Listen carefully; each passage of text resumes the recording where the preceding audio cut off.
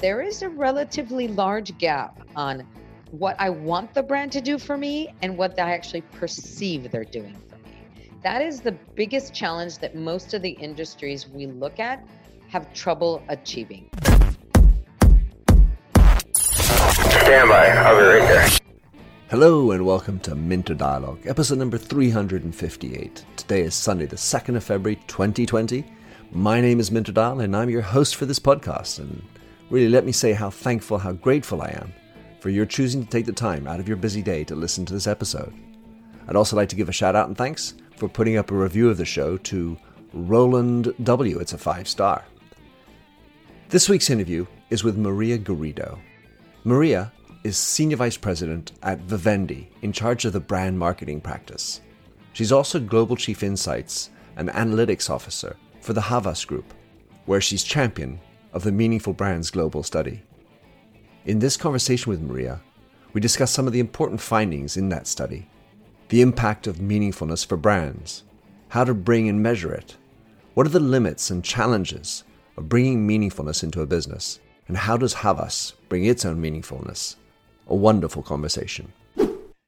Maria Garrido, pleasure to have you on the show. I have been a big fan of Havas's movement on meaningful brands, and there you are, I would say, the lead chief spokesperson of meaningfulness.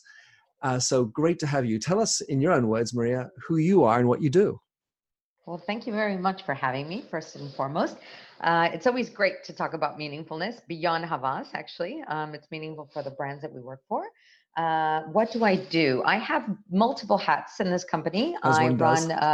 Yes, one does. I run brand marketing at Vivendi, which is a holding company of Havas, where we have entertainment companies like Canal Plus and Studio Canal, Universal Music, Gameloft, which does mobile video games, Daily Motion, all sorts of fun companies to work with. And then at Havas, I am the Chief Insights Officer, and my primary responsibility is this study that is now in its 10th year that we've been running called Meaningful Brands. So I have to ask, since we are in the Dial family household, just enormous fans of Le Bureau des Légendes, the Bureau, done by a little company called Canal Plus. Do you have any elements of what you do in the meaningfulness studies that can seep back into the creation of new web series or television programs and all that? Well, one of the things that last week we did a big presentation on culture, and meaningfulness for brands goes beyond whatever benefits that they're driving for people. But we were sort of trying to tell brands, traditional advertising really isn't working for you as effectively as it used to be, and you need to start being part of culture and promoting culture, not just an integral part of what's going on in society, but being part of it as well. And one of the ways to do that is to join hands, if you will, with the TV, the film and the series producers and the music industry, who are at the birthplace, if you will, of the culture that we generate in society. So those teams are highly creative. They've got their ear to the ground on what's going on from a societal perspective. Everything from not just what's going on in the new formats of content for digital platforms, but also on culturally speaking, what are people listening to music-wise? What kind of art are they interested in? What new color Pantones are coming next year? All of that has an impact on the way we look at our art de vivre, as we would say in French, our way of life and the culture that we absorb and that we're a part of. So we're trying to help the brands that we work with also be part of that movement that we drive in the rest of our entertainment businesses. And the interesting crossover, let's say, or the word that sort of smacks me in the forehead is storytelling, because obviously that's what Canal Plus does. That's what entertainment industry often does. And then in advertising, well, the business was all about moving products before. And now it's this thing called storytelling. And I just wonder how in Vivendi they're able to cross-pollinate and learn the technique of storytelling in 30-second spot, quote unquote, versus a 2-hour film. I have a great example for you, because we're not looking at storytelling anymore as a 30-second ad. It's not about pushing an ad message to somebody, but it's about co-creation. It's about, integrating the customer in the story itself. I have one example. It's actually not from Havas. It's from another agency, but the pharmaceutical industry is an industry that has always struggled to engage in traditional advertising. Part of it is because they have so many Right. With the regulatory small restrictions print. that they're not allowed to. Well, plus at the Yeah, end, you have to do that sort of 10-second scroll of all the silly things that, I can't do this, and yeah. they're going to die, cancers. Yeah, yeah, exactly. But in most countries, they can't even get to that because they're not allowed to advertise in the traditional sense.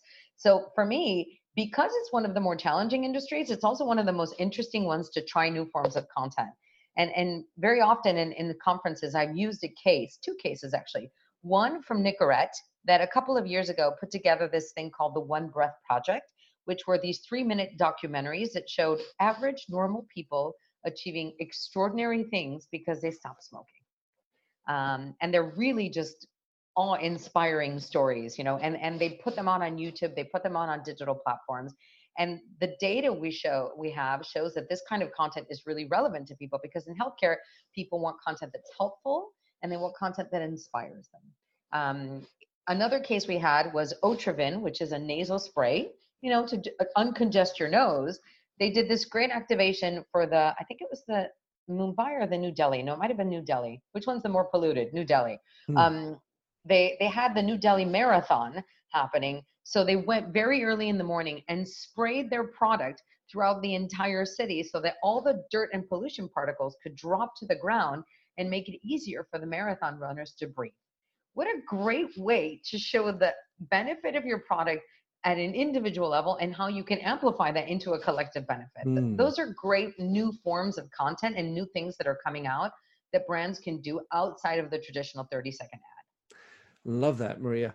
So we're going to talk a lot about meaningfulness because that's really what drew me and really I wanted you to have on the show. So how do we, I'd like to start is to ask you, what does meaningfulness mean for Maria Garrido? Oh boy.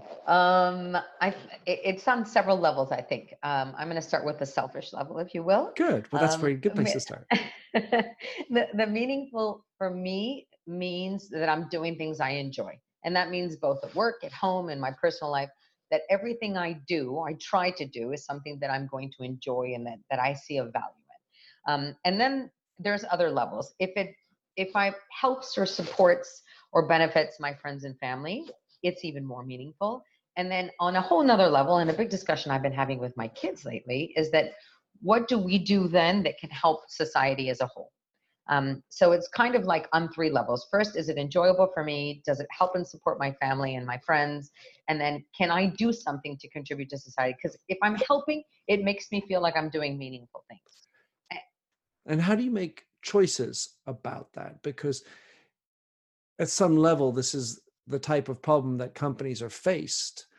I could do endless amounts of things. My company sells to 200 countries. I have communities that I could be touching so at very many levels. I have 100,000 employees. I could help them with all their family issues. And at some level, you could spend all your time doing that. So how do you articulate the ones that Maria is interested in as opposed to, no, that's nice, but not for me? That's probably in a different place for everybody, I guess. To be honest, we all have to do things that aren't totally enjoyable. Sure. Of course. I really love to cook. A lot of people hate to cook. For me, it's a very mindful, therapeutic experience. And every weekend, if I've had a stressful week, I don't come out of the kitchen on Saturday. I'm just cranking away the recipes. But other people find that a horrendous and not meaningful experience at all. So everybody's definition of meaningful is slightly different. I think getting the balance right, feeling, especially at work, if I go through the week, and I go through, right, what am I grateful for this week? What am I proud that I achieved? If that list is bigger than the list of stupid things I had to do I didn't really want to do, then I think I'm in a good place. That's it. So speaking of the Meaningfulness Project and this survey that you guys have been doing for something like 10 years, if I understand, 10 years correctly, how do you define meaningfulness and how has it changed over the years, if it has? So if we're going to get a little bit mathematical here. So the way we've defined meaningful over the last 10 years is to look at basically 3 pillars of benefits that a brand, product, or service can bring to the customers or to the world. The first pillar is really the functional approach, i.e., does the product or service deliver on what it says it's going to do? Okay. And for most people around the world, that is the barrier to entry. So that's the most important part of being meaningful. If the liquid dish cleaner says it's going to remove grease from my dishes, if it does the job, then it's already 40% of the way there, let's say, to being meaningful. Culturally, that will be different. Industry wise, it will be different. Some industries are more rational than others. Some countries are more rational. North America, Europe tend to have a higher weight on the functional benefits than they do on everything else. And then there's two other pillars we look at are the personal benefits. What is the brand doing for me? And that'll be different. In healthcare, it helps me feel my best, helps me feel healthy. In consumer electronics, it's things like helps me connect with the people I care about or teaches me new skills. If I only look at millennials for the joke, it helps me show off in almost every industry we look at. Maybe except utilities. That's the only one where that doesn't pop up. Yeah, look at my electricity bill. Yay. Right. And then the last pillar, which is by no means the least important. In fact, it's becoming more and more important over the last 3 years or so that we've been doing this study, is the collective benefits. What is the brand doing for society? And that used to be defined by things like, is transparent, is ethical. And that's still there, but we're starting to say things like benefits my local economy, has sustainable practices, encourages diversity. Things that were not so high on the list, maybe 3, 4, 5 years ago, are starting to become more and more important for people. So that's actually 52 different attributes under those 3 pillars of functional, personal, and collective that we look at. And that's how we rank the definition of meaningful by culture and by industry. So that's really fascinating, Maria. And where my mind is going as I listen to you is because you're talking about the different markets, a higher weighting of functionality. I can't help but think that is also let's say a pretext for evaluating value for money. You can compare functionality. This one gives you 3.2 dB, this one gives you 3.6 dB or whatever the metric is. And then you equate that with, well, this is worth $100 and the other one's $120. And in those sort of rational space, it seems most linked to money, at least the price sticker. Rebut or tell me I'm wrong. Well, it depends. It depends on the industry. So in consumer electronics, value for money is absolutely in those functional benefits. In retail, it's also there. And in markets like Spain, it's almost top of the list, the whole value for money. And I think if you've got a country who's coming out of a recent economic crisis, it's much more top of mind for people as well. Mm-hmm. So that'll shift over time. In other industries, like maybe healthcare, it doesn't really pop up as one of the top benefits people are looking for. They're more looking for, good quality products. Properly labeled products is really important in healthcare. So that it'll shift around a little bit, but some industries, that is still a very important benefit for people. So you've been doing this at Havas for 10 years, and I was interested before talking about how it seeps back into Vivendi. How about for Havas? Because and I'm not going to really, this is not a criticism, but in general, if you look at consultants, they tell you what to do, but they've never done it before. Yeah. Advertisers are selling products, but they're not making them. And in reality, a lot of this stuff, as you were mentioning at the outset, is about culture. So I was just wondering how maybe this came about because of meaningfulness at Havas, but where was the mirror or let's say the ping pong that happened between, as these studies come, how Havas has been on a journey through it, with it, in it? Right. So I don't know if you saw any of the Havas publications or our website, but at Havas, we say that we try to make a meaningful difference to brands, businesses, and people. So if we dig into all 3 of those, for the brands that we work with, we're really about cultivating their positive reputation, engaging with their customers, and driving positive change in society through the campaigns that we build. And I can give you a couple of examples, very recent ones actually, that we've worked on. We have a long-standing relationship with Lacoste, the polos, sure. The sporting and clothing. And over the last year and a half, we've done a campaign with them that's won 50 awards, which is about driving awareness about endangered species. So they did a limited edition polo where they took the crocodile off of their shirt and put a bunch of endangered species, and they sold very expensively, $183, I think, was each polo. And all of it was donated to the Union for Conservation of Nature to drive awareness. They premiered them at their fall fashion show. They were a massive hit. And this is a long-standing project at Lacoste to try and drive awareness of, the fate of the crocodile and now other endangered species that the crocodile is in the same list in. So that's a project that some of the teams have worked on. Probably the most, last year, the one that got us the most press, if you will, was one that we did with Havas Australia for the tourism board of Palau. I don't know if you've ever been there. I know where Palau is. You know what Palau is. So there is a problem with tourism pollution, which I think is a problem in many places, not just in Palau. So they came up with a program that engages the tourists themselves. When they come in through customs in Palau, they have to sign a pledge that they're going to do their best to not leave plastic on the beaches, to not pollute from every aspect when they're in the country. We've won so many awards for that because it's about engaging the customer themselves in creating the solution and not just exposing them to an ad message.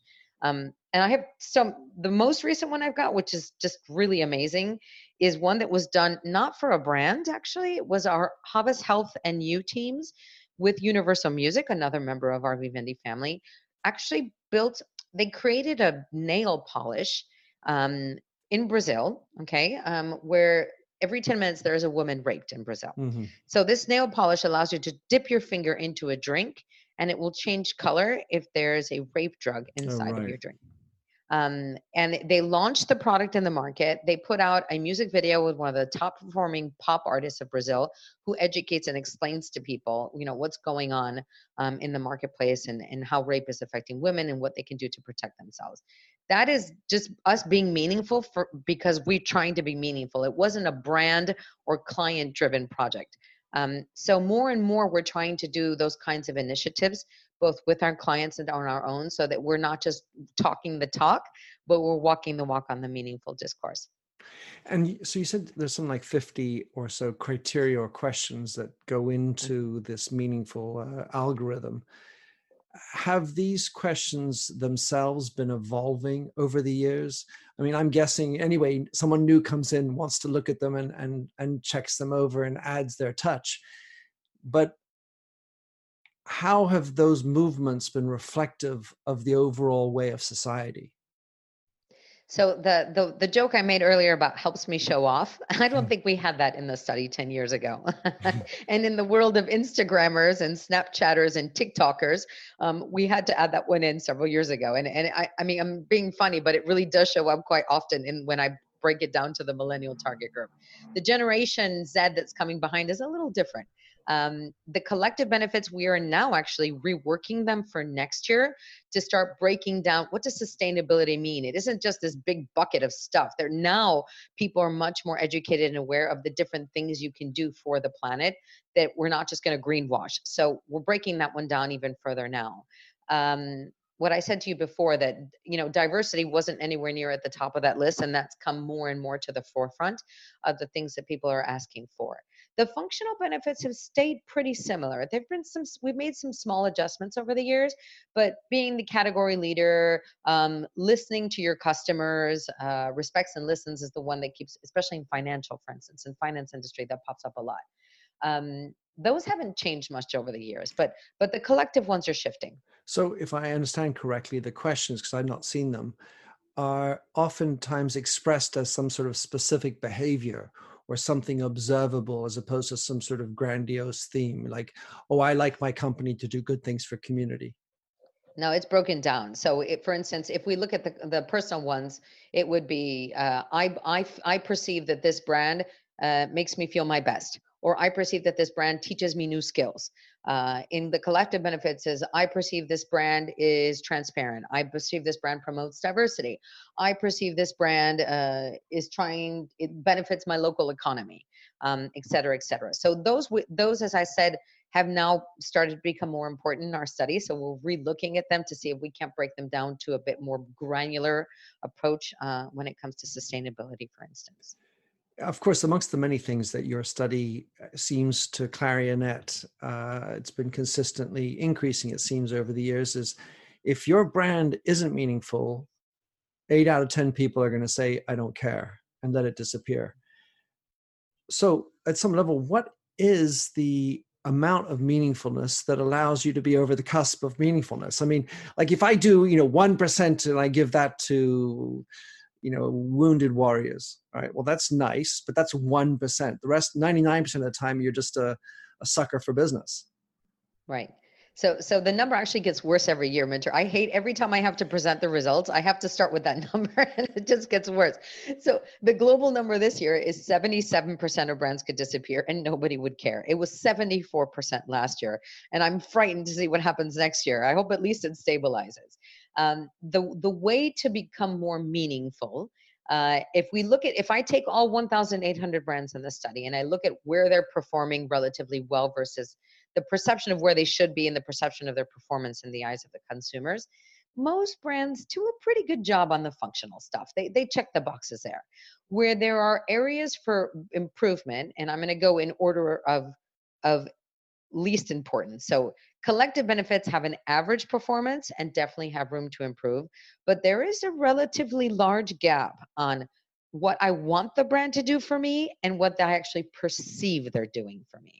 That is the biggest challenge that most of the industries we look at have trouble achieving. Like if I'm a finance brand and one of the benefits people want from me is teaches me new skills and I'm not delivering against that benefit, then I'm going to be one of those brands that could disappear and my customers wouldn't care. So we have to break it down by industry at that level because those personal benefits become very unique to the sector that we're looking at. Where does customer service fit in as a part? I mean, customer experience, customer service, as opposed to the product works. So to your point about evolving, right? So listens and respects has been a functional benefit that we include in our study. It's particularly important in finance. It's important in utilities, and I believe as well in travel and hospitality. We're going to break that down further this year and look at the user experience, the digital user experience, and dig a little deeper into how people perceive that brands are performing in that space. So if you are dealing, you're Maria, you go into a company and you say, well, you ought to be more meaningful. If you're not, you're going to disappear. How do people react? I think it's a good, there's two things. I always preface that with another point because it's important that when I came onto this business, I'm an ex-consumer products person. I spent 20 years as a marketer in consumer products. And I get to Havas and they give me this study and they go, isn't it warm and fuzzy? We're pushing meaningful brands. And I said, great, but what is that doing for my business? That's very nice, but what's it doing for my business? And we actually started to mathematically calculate the correlation between a high meaningful performance and the typical KPIs that a marketer would look at. Everything from, am I familiar with this brand? Do I consider this brand? Would I intend to purchase this brand? Would I repurchase? What are the loyalty aspects of a brand that's meaningful versus one that's not? And we've had to add over the years advocacy, because now in the digital world we live in, what other people say on social media has an impact on the way that we make decisions about what we purchase. The nice thing for an agency is that 15 years ago, when your neighbor told you in his driveway that he bought a new Toyota and it's great, we had no way of tracking that. Today we do. All of a sudden, there's a cul-de-sac where there's 16 Toyotas. Yeah. If you had a global map on that, perhaps you'd have it, but otherwise, no. GPS sign, right? But now because people talk about that stuff on social media, we can actually do a better job of understanding how advocacy drives your business. So for the brands that have high meaningfulness, almost in every industry we look at, there are significantly better scores on consideration, purchase intent, repurchase rates, all the way down to I'm willing to pay more for the product when I consider it meaningful versus one that I consider not meaningful. And interestingly, I get to understand some of the bottlenecks of that consumer journey with each sector because we'll see where the biggest jumps are. In telecom, the biggest jump is in repurchase.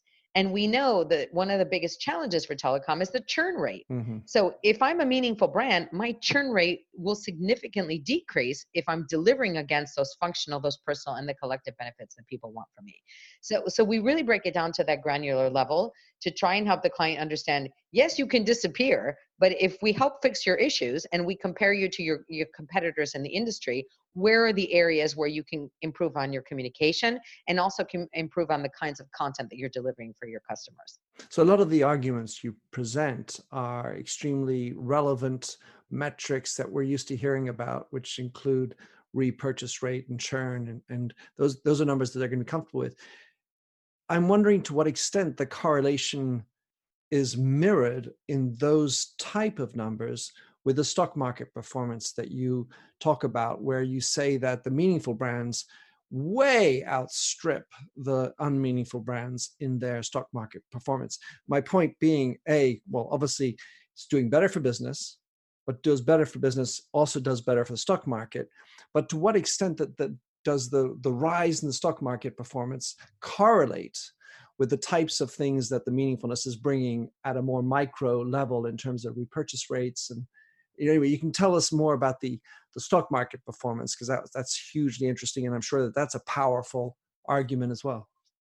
Yeah, so this year we run this analysis every year. The numbers change every year. This year, our top 30 most meaningful brands in the study outperformed the stock market by 134%. So the way that we calculate that is because we run a study with 1,800 brands. Some of them are global, some of them are local. We took the STOXX 1800 index, which looks at 600 companies in North America, 600 companies in Europe, and 600 companies in Asia Pacific. We took that index over the last 10 years, and then we take those top 30 brands and look at how they've performed from a stock market perspective over the last 10 years. And we look at the index, how do they compare one to the other? So the number this year is 134%. One thing that I want to point out that's important, and one of the learnings that we have every year in this study, is it wasn't always the biggest brands that are the most meaningful. And we see that particularly in categories like automotive. This year, not so much, but last year I remember thinking, wow, Honda's really, really well ranked compared to other brands that are much bigger on a global scale. In certain industries, we do see that kinds of evolutions. Land Rover is always incredibly well ranked, and it's by far not the biggest automotive brand in the world, but they seem to be fulfilling those personal and those collective benefits that people want from them. And one of the other things we find interesting is to see how certain categories evolve in the weight of the functional, the collective, and personal. And I'll go back to automotive again. 8 years ago, 2 years into the study, automotive would have been a highly functionally driven category. Mm-hmm. And if I plot it on a map and look at what it's done over the last 8 years, thanks to the connectivity of cars, mobility requests and expectations that people have today, all of the sustainability questions, it's become a more balanced category. It's much more, yes, functional is important, but personal and collective have become a more have taken on a stronger role in how people define a meaningful automotive brand. Then I have food, which has done the opposite. It used to be highly personal, highly collective. And I think this is my theory, okay? But we spend a lot of time talking about vitamin C fortified, calcium fortified, good for the digestive tract. Fat-free, sugar-free. And we forgot to say that the yogurt actually tastes kind of good because it's got fresh strawberries in it. So that's an interesting area where now food, because of all the sustainability questions and sustainable sourcing and responsible farming, now has to shift to be delivering better on the collective benefits that people expect from them. Well, I think the Impossible Burger seems to be doing a fairly good job on that. So one of the zones, Maria, that I zero in on is the relationship between meaningfulness, if you will, of the brand and for the employee. As I understand it, your survey tends to be, let's say, customer centric or customer focused.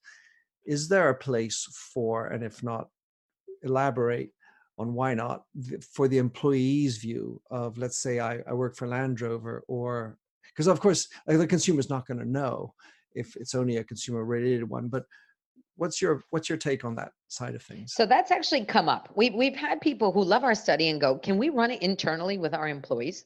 And so we're now reworking that study to have an ad hoc version of it. We actually have a client in Florida who has asked to run it for their employees, but the benefits we're looking at won't be the same. Sure. The promotes diversity, ethical, transparent, that'll still be there. But, I don't know, Is helps customer me show. service good? Well, Yeah, customer. yeah, some of them will stay. Listens and respects might stay. Helps me show off might stay.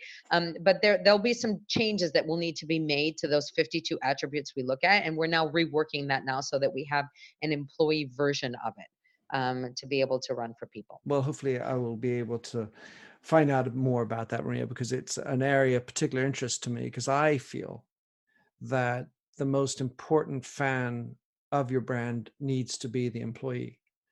And as you mentioned before, not everything's always fun. You do have stuff you got to do, and what the boss is asking for, and whatever. Yet, if you can increase the meaningfulness for the employee, then the delivery of the customer experience is going to go up, because today's world, it's no longer through a 30-second spot, as we both have mentioned. And so that delivery is happening by many more individual souls filling your halls. And if they don't feel like it's meaningfulness, then it's very hard to imagine how they're going to deliver a meaningful result to the customer. And recently, I don't know if you've seen, Minter, I've seen a lot of research that actually shows when your employees are part of the purpose of the organization, that actually drives better results overall for the company too. Less churn of employees, better performance overall on the business. So it makes intuitive sense. It just takes companies a while to shift their culture in that direction, I think. I'm going to have to guess, Maria, in any event, that as you present this study, and maybe you just correct me if I'm wrong, but there's more of a consultancy element to it.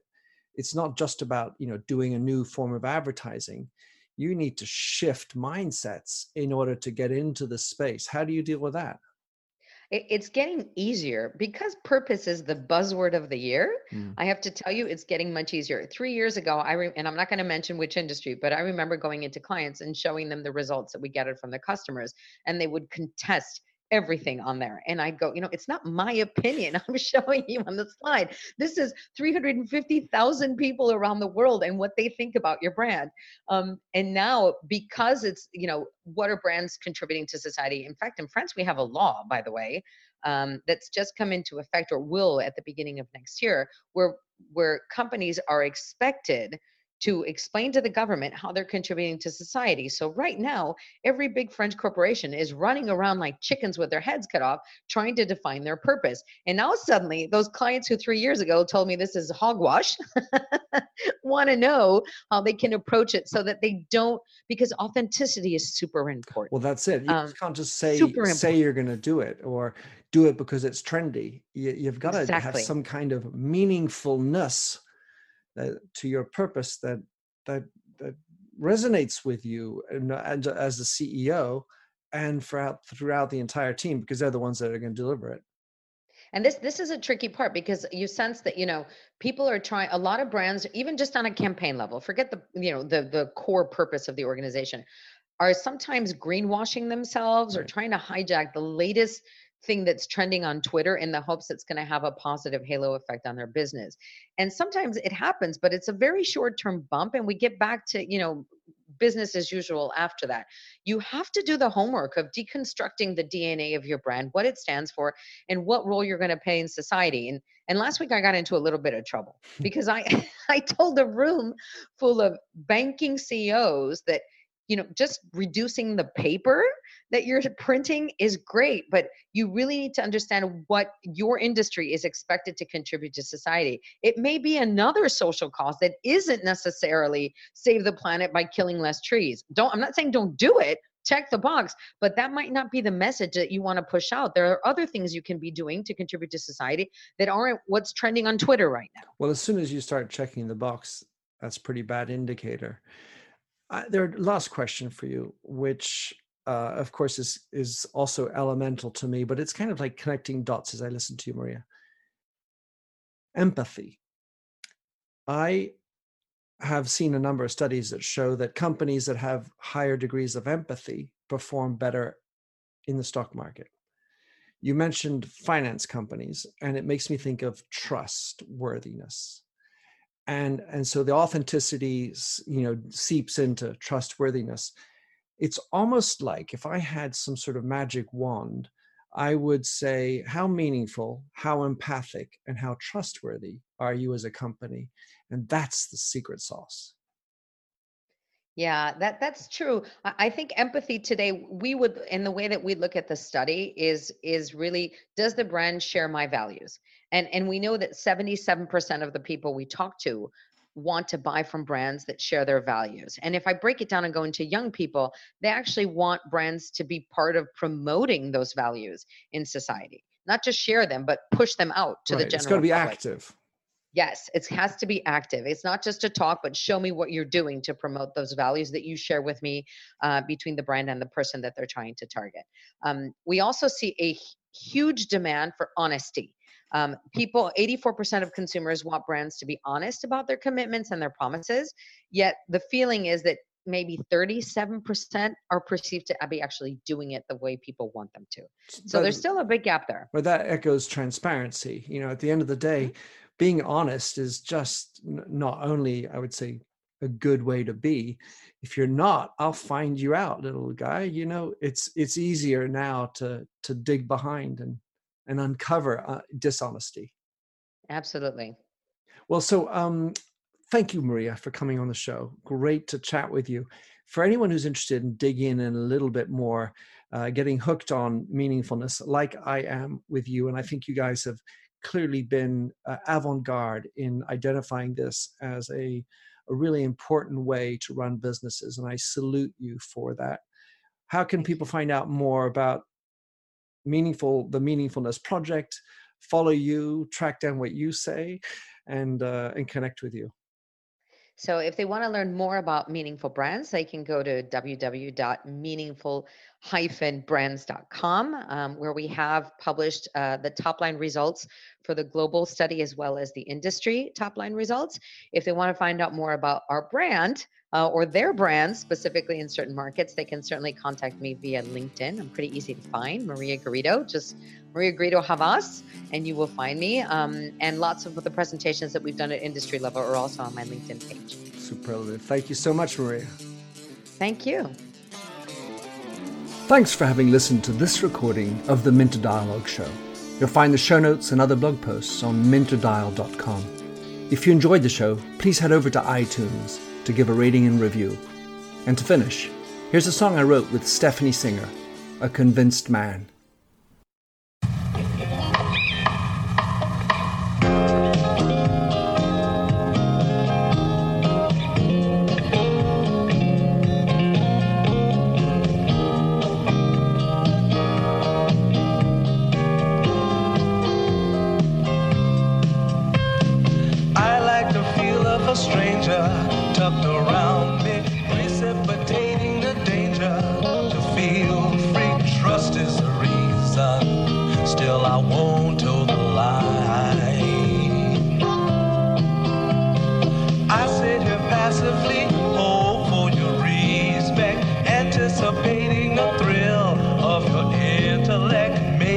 Tell myself there's no use in me lying.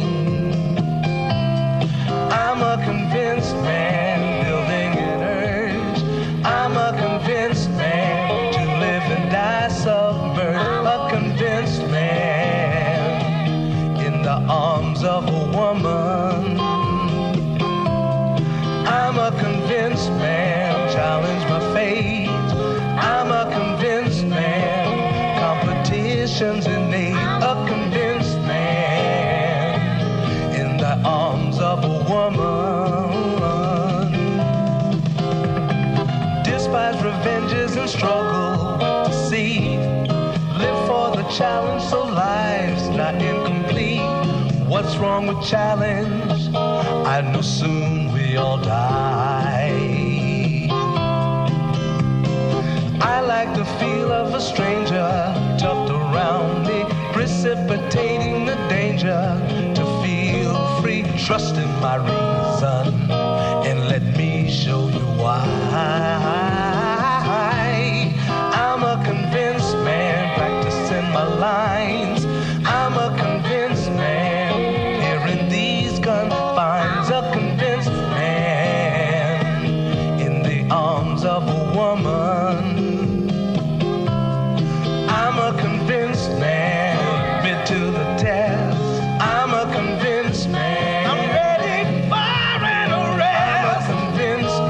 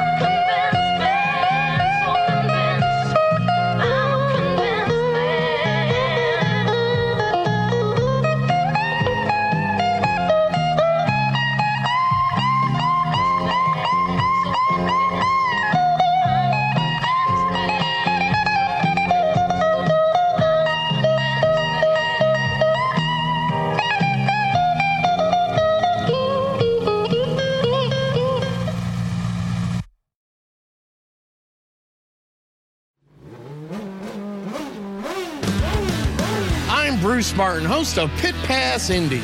Each week, I go behind the scenes of the NTT IndyCar Series and introduce our listeners to the biggest stars of IndyCar, which features the Indianapolis 500 as its cornerstone event. The men and women that compete in IndyCar may be the bravest athletes in all of sport, as danger lurks around every corner.